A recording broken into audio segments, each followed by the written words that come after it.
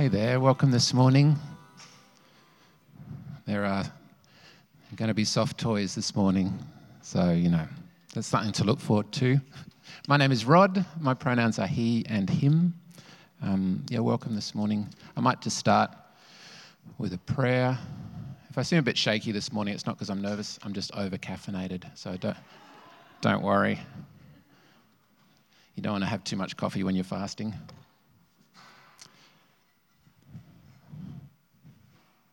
Loving God, be with us this morning.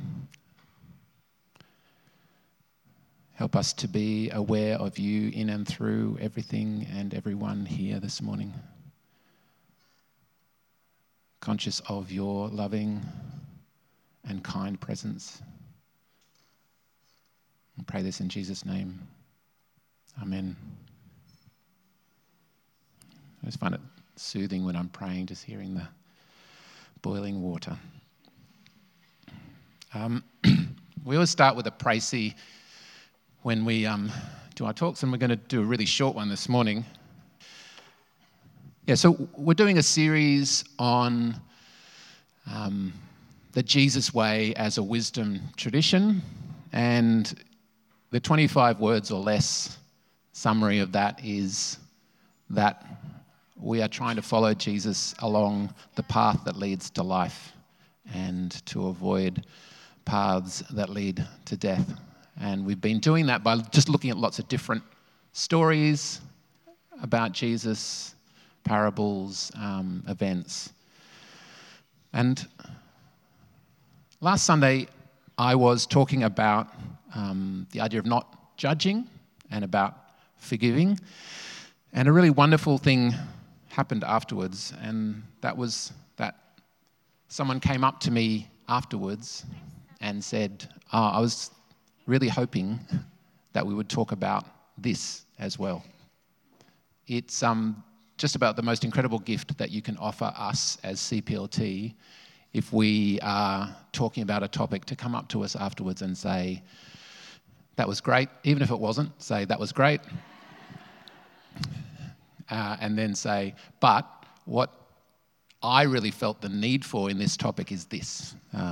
Is it possible for us to talk about that? And so this week is exactly that. It's looking at self-forgiveness, which is what was missing last week.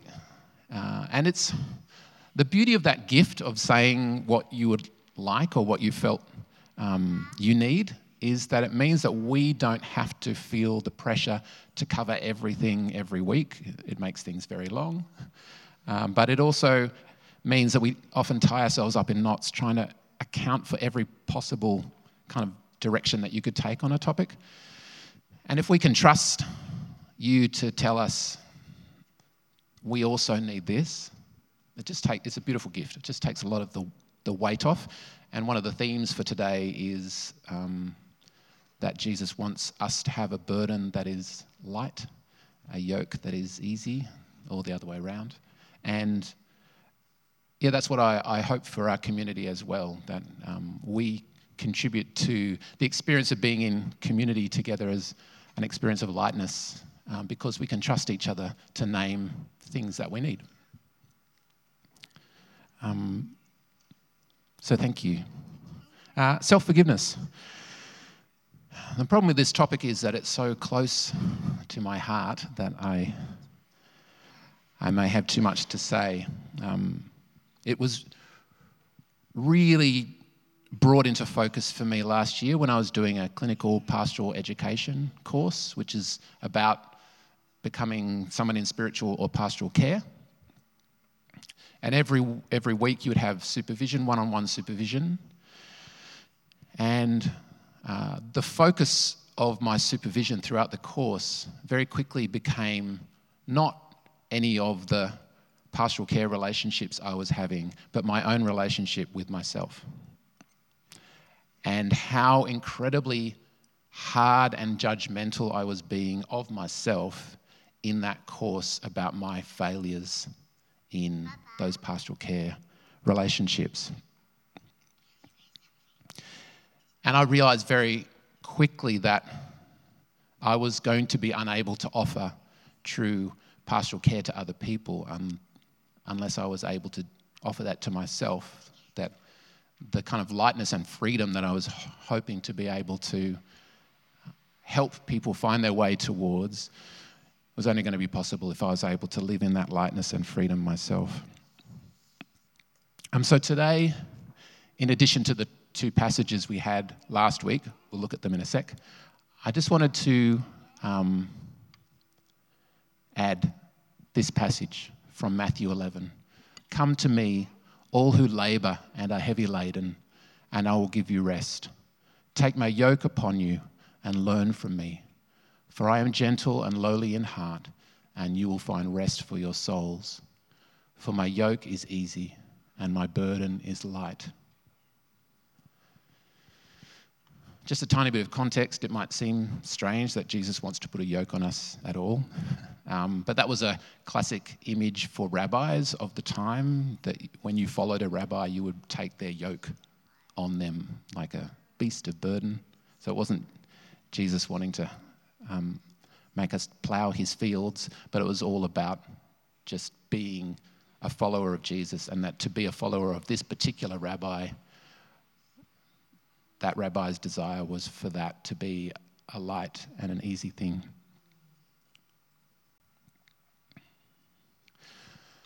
So if we're going to practice self-forgiveness, if we're going to look at these two passages that we looked at last week in a way that helps us practice self-forgiveness, we need to look at it in the context of a rabbi that wants following him to be an experience of ease and lightness. And looking at these passages on the surface of them, Jesus calling people hypocrites, Jesus saying, don't judge, forgive 70 times, 7 times. It can feel heavy reading these passages. And we did talk about that last week, and we talked about the way that Shane introduced us to this idea, this liberating idea of reading these passages not as directed towards individuals, but directed towards communities, and that actually made them lighter. They're a vision of a community rather than condemning individuals. But I guess what I realized last week is that we also need the flip side of that. We need a way of reading them as individuals that is liberating, that is light. And so what I thought I might do, forgive me, Holy Spirit, is rephrase them as passages that are about not judging yourself and forgiving yourself rather than the other way around. Would anyone like to read my heretical version of the Bible this morning? Who wants to join me on the wrong side of history? Thanks, Tracy. Thank you. Don't judge yourself, and you won't judge others. For with the judgment you make of yourself, you will judge others, and the measure you give yourself will be the measure you give others. Why do you see the speck of self-judgment in your neighbor's eye, but do not notice the log of self-judgment in your own eye? Or how can you say to your neighbor, let me take the speck out of your eye, while this log is in your own eye? You poor fool, first take the log out of your own eye, and then you will see clearly to take the speck out of your neighbor's eye. Then Peter came up and said to him, Rabbi, if I do something wrong, how often should I forgive myself? As many as 7 times? Jesus said to Peter, I do not say to you 7 times, but 77 times.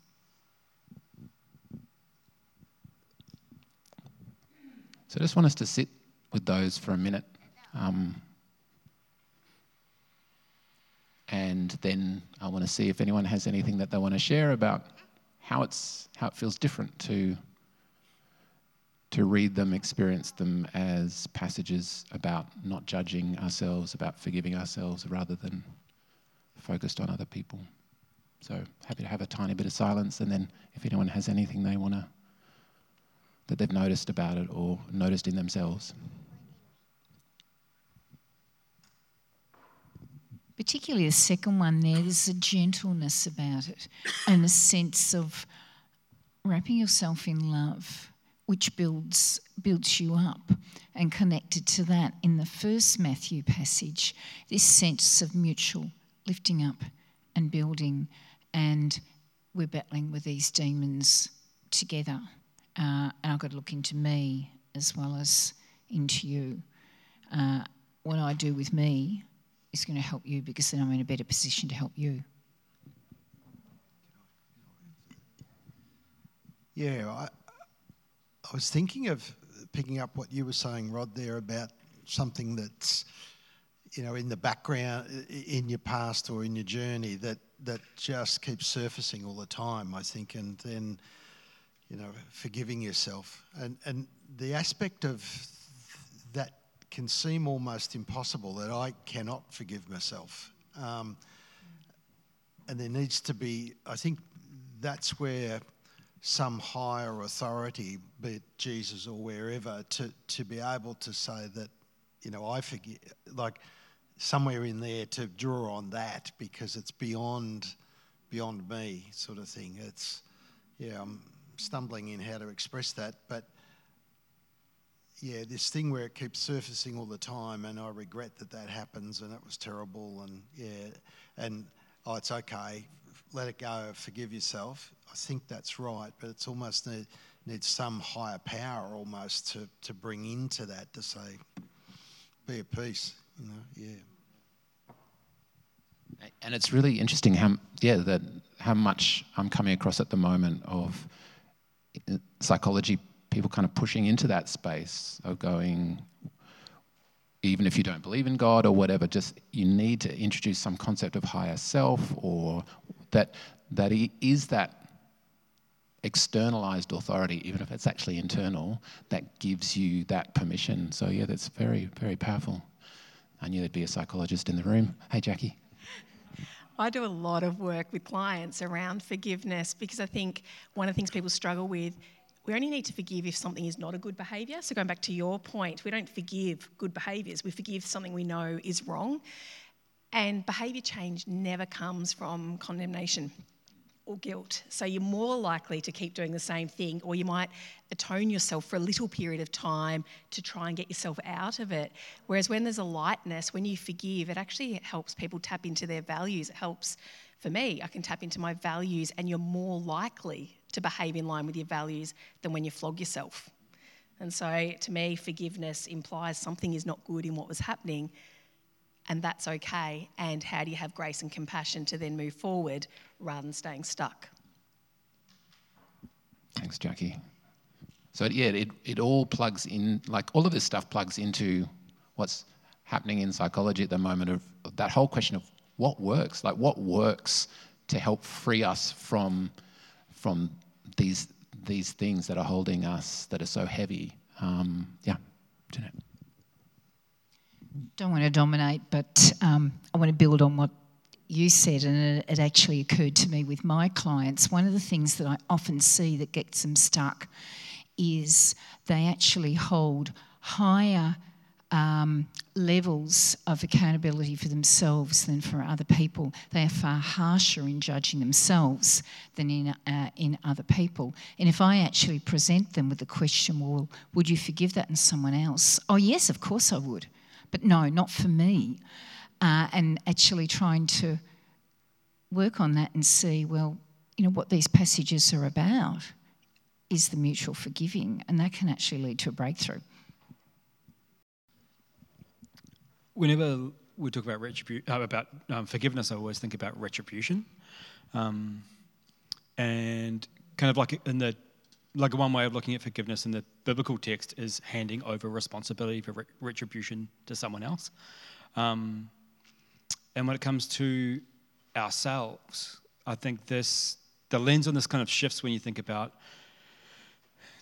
it's one thing if it's repeated behaviour, but what if it's actually a single incident that keeps returning to you and returning to you? Like how many times you need to forgive yourself for something that you can no longer change. And for some of us, I think there's a retribution factor here where we feel like if we're harsh enough on ourselves, it's something that we have done, we're doing penance and we're taking responsibility for making sure that we're adequately punished for what we did. And or people, yeah. And so I just feel like, like with this lens, thinking about how often that side of guilt returns to you and how cathartic that harshness can feel, because it feels like we're safe in some way because no one can punish us more than we're punishing ourselves, and the kind of safety of that.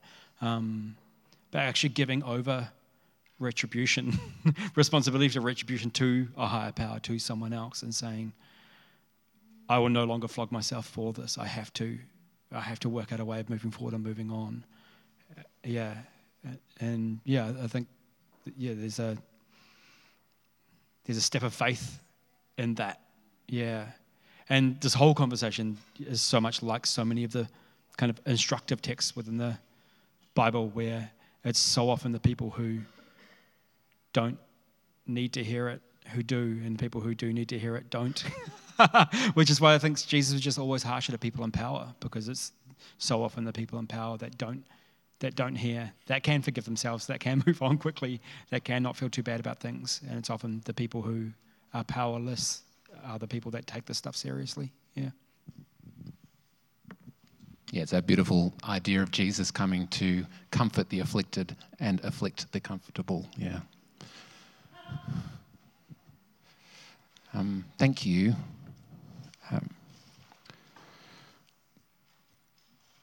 So we really could leave things there because you've covered it all, but I did bring soft toys. So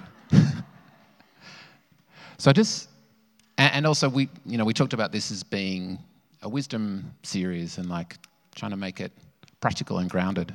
So at the risk of being a little bit kind of solutions focused in an area which is about kind of often for some of us very deep, long, painful processes that aren't resolved quickly, I want to introduce you to a little model of the self, which I've found really helpful for myself in working out a way forward when it comes to self-judgment and forgiveness. So it's related a little bit to, some of you might be familiar with internal family systems therapy. So the idea that within you there are all of these different selves that have different roles. With psychologists in the room, I'm not going to go there. But I did want to talk about a kind of related model, which is called the community of selves, which I came across through the Group Work Centre. This is an actual photo of my internal family system. This happened in my clinical pastoral education course, which is why it's looks like biblical figures. All of my internal selves are from the Bible. Don't ask me who's lying down, but yeah. And this little quote from Walt Whitman that I like, the idea that we all contain multitudes. Yeah. But the community of selves model it's lovely because it's very visual. I think I've talked about it before, so apologies. But it basically the idea that imagine yourself is a bus, and on the bus there are all of these seats with all of these different soft toys that represent different selves in you. And up the front, driving the bus, is your wise owl. This is the only owl that we had at home. It's a little tiny Beanie Boo owl. So this is your wise owl. So your wise owl is driving the bus. But there are all of these other selves on the seats in the bus. And when things get stressful or the road gets a bit windy or there's a lot of rain, then other selves will come up to the front of the bus and try to take the wheel because they want, I'm going to keep us safe, and they want to take the wheel.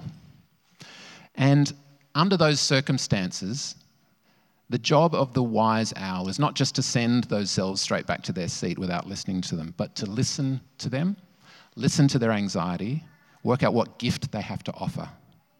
then soothe them enough that they return to their seat and don't try to take the wheel. Now, some of these selves, like this one, might be selves that you inherited from your parents.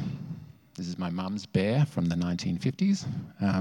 They might be selves that you acquired during childhood. This is the Snoopy that I got for Christmas in 1976. Or they might be selves that you get from your kids, from parenting. I have no idea what this is. Tilly tells me it's a rabbit, but it looks like some kind of pink monster. But wherever these selves come from, for each of them, when they want to take the wheel, there's a little process that we can go through. And so today, because we're focusing on self-judgment and self-forgiveness, it might be that in trying to take the wheel, it's because this soft toy doesn't think that you are accounting for your need to judge yourself harshly enough. And so I guess the process that I've gone through that I've found helpful when I am in a place where one of my selves is wanting to judge me and wanting to refuse to offer forgiveness to me, is to ask myself these questions, like to try to name that self, like literally give it a name. So one of my selves might be pastor saviour self. Ask what they're trying to say to me, like in a phrase. What's their message to me? It might be that forgiving yourself in this situation is dangerous for you and dangerous for others, that you need to judge yourself to keep yourself and others safe. And then thinking about what the gift it is that they have to offer.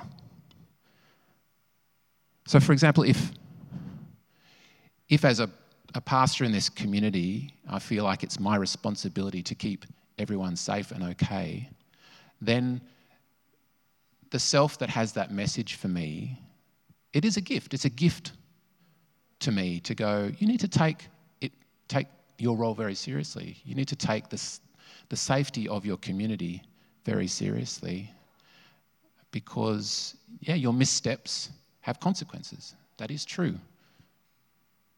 You need to take responsibility for stuff, and the easiest way to make sure that you do that is for me to be very judgmental of your missteps and not allow you to forgive yourself. So it's a gift, but then the last step is equally, if not more important, and that is to think, but what happens if that self actually takes the wheel in my life? And obviously in a situation, and you basically see this in about 95% of church pastors, in a situation where that self is driving the bus, it's a recipe for burnout and mental collapse and leaving. And so that, as the wise self, where's the wise self? Here we go.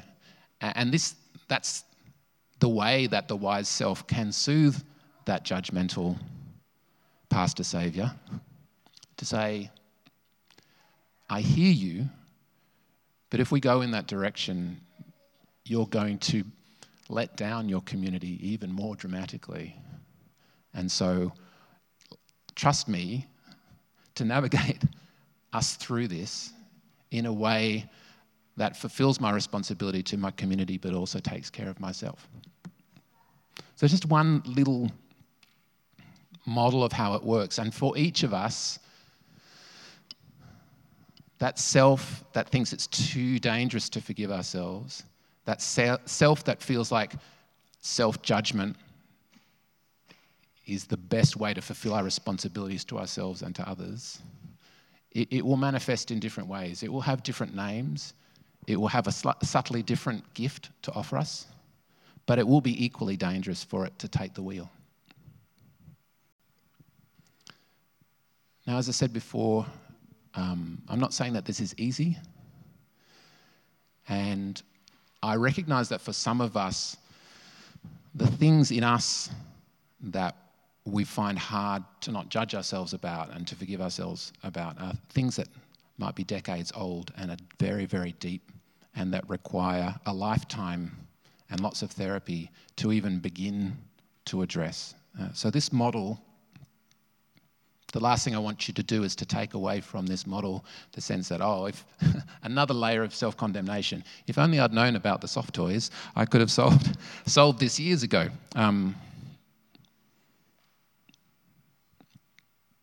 This stuff is not simple and it's not easy. But what I do hope you take away from today is that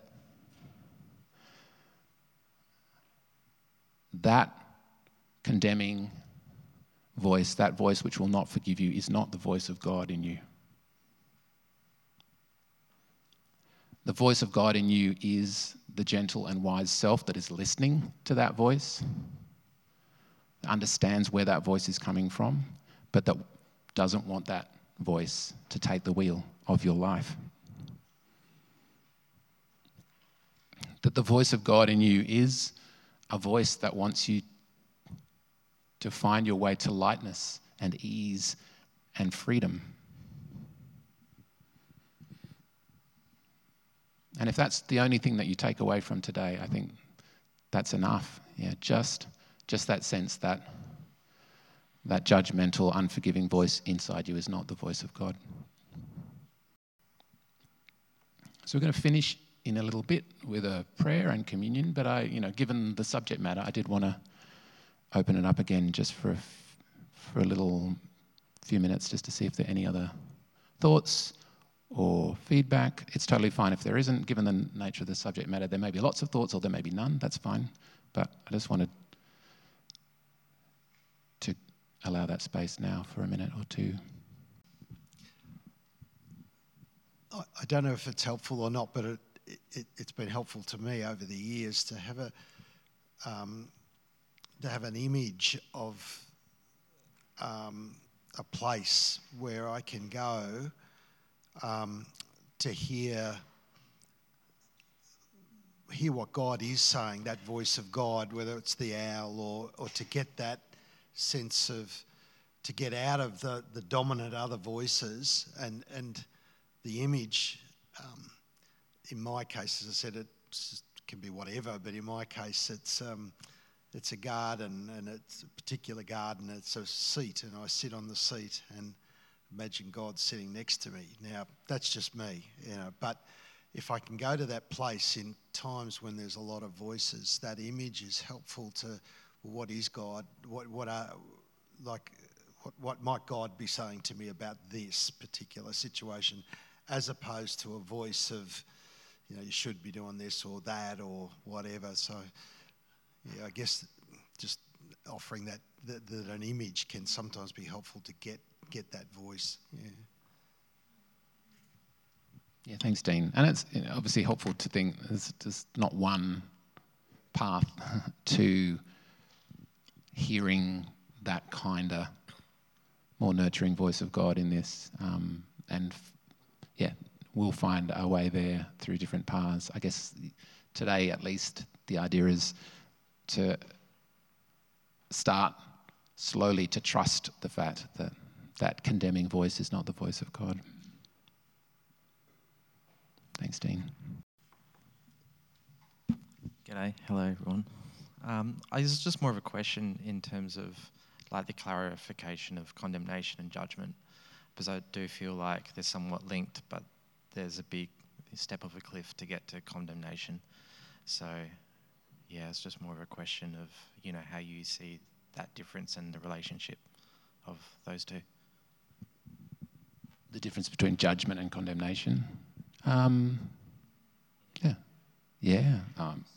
interested what other people think. I mean, for me, it's just one's a stronger version of the other. The condemnation obviously is a really strong form of judgment that might mean, you can't come back from this, or that this means that you are kind of beyond redemption, or whatever it might mean. Yeah. Shane has a thought. What a surprise. Yeah, one of the ways I think about that is that condemnation is judgment past its purpose. So judgment is about actually helping you, a healthy form of judgment is helping you to actually identify something that needs to change or something you need to seek forgiveness for. And then condemnation is what follows after you have taken that seriously and you have sought forgiveness and you've sought change, you've done what you can do, whatever is in your power to do.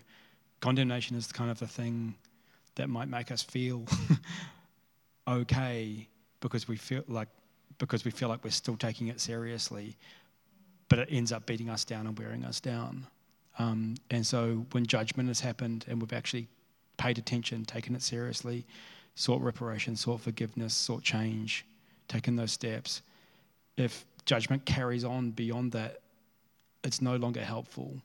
It's just punitive rather than restorative. I just see like healthy judgment as being a restorative move that brings us to a place of health and to a place of wellness and goodness and stopping harming others. And condemnation, is kind of like echoes of that are kind of like past the use by date. So they're no longer actually productive, in helping change.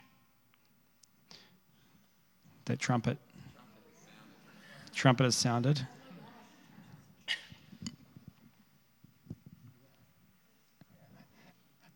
As I'm walking over to Jackie, one thing that I will post this week is, because Judaism basically does all of this stuff much better than we do, and within Judaism there's all of these beautiful steps laid out for how you end up reconciled to someone after you've harmed them.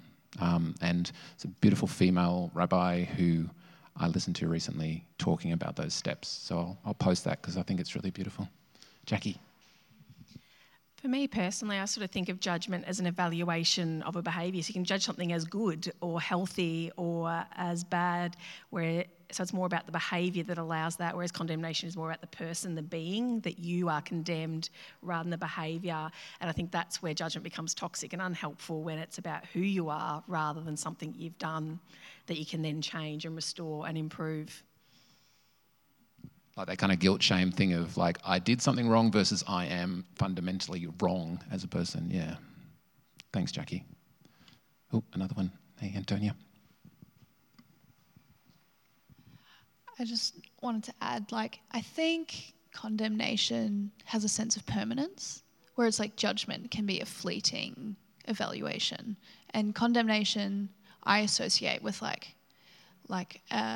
an other, a power other than you, altering your state of being. And there's that sense of permanence of I am condemned and I will be condemned, whereas judgment can be more surface. I don't know, just in terms of the words.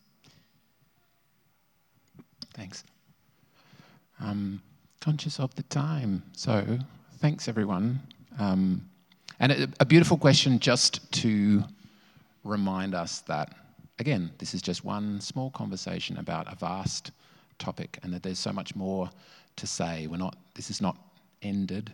This is an ongoing conversation. And again, that's the beauty of community, that we are endlessly revisiting the same conversations and the same questions and seeking just subtly more beautiful answers all the time. But like with our Safe Church statement, we never arrive.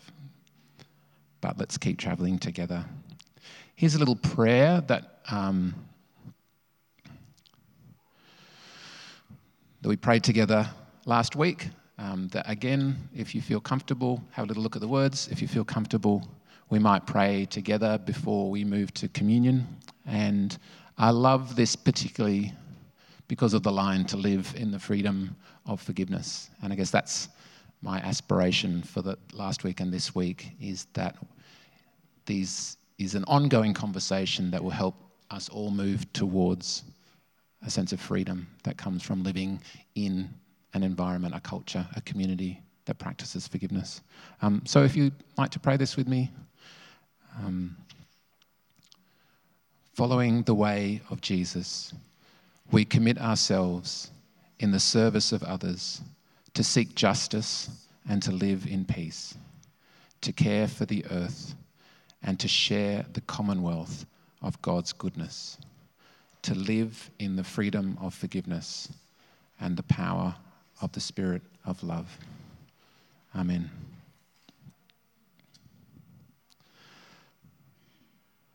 So as we move to communion, I'm aware that in the churches that I grew up in, sometimes communion was used to actually reinforce the self-condemning voices inside of us, telling us that communion was a symbol of the fact that God could only forgive us if God looked at Jesus rather than at us. That we in ourselves were beyond forgiveness, and that was only in Jesus that we were deserving of forgiveness. And I now believe the opposite. That, as we say in this church and as we say in our community prayer, that Jesus didn't die so that God can love us. Jesus died so that we can love God. That we can see how much God loves us and how worthy of love God believes us to be. One of the early models of what the cross meant was the ransom model. So that in Jesus' death, God was like paying a ransom payment to the devil. And it occurred to me that today, as we take communion, we could see the cross as God ransoming us from ourselves. What if the cross, what if Jesus' death was the only way that God could convince the self-judging parts of ourselves to forgive the parts of ourselves that feel the most shame? So that's what I want to invite you to do as you come up to participate in communion this morning, to think of it, think of the cross, think of Jesus' death, think of these gifts of juice and cracker as God saying to those selves within us that want to condemn us, this is how much I love the person that you want to condemn. So, as always, if you don't want to participate, you don't feel comfortable participating, that's totally fine. But if you would like to, come forward, take a piece of cracker and a thing of juice, and then when we're in a circle, we'll eat and drink together.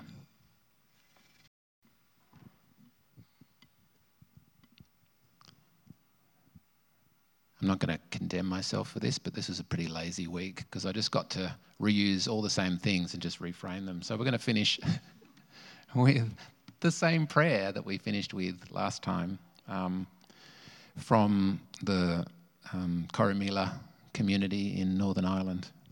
But this week, we're going to pray it as a prayer to ourselves.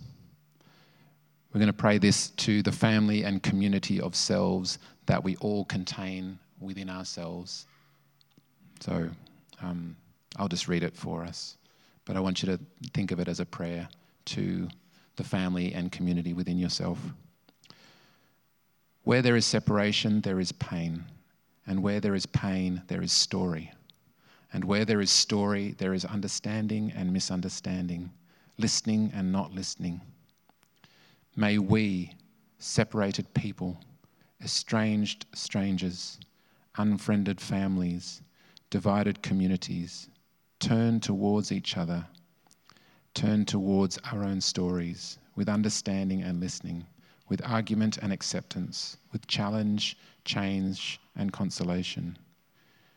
Because if God is to be found, God will be found in the space between. Amen. Let's eat and drink.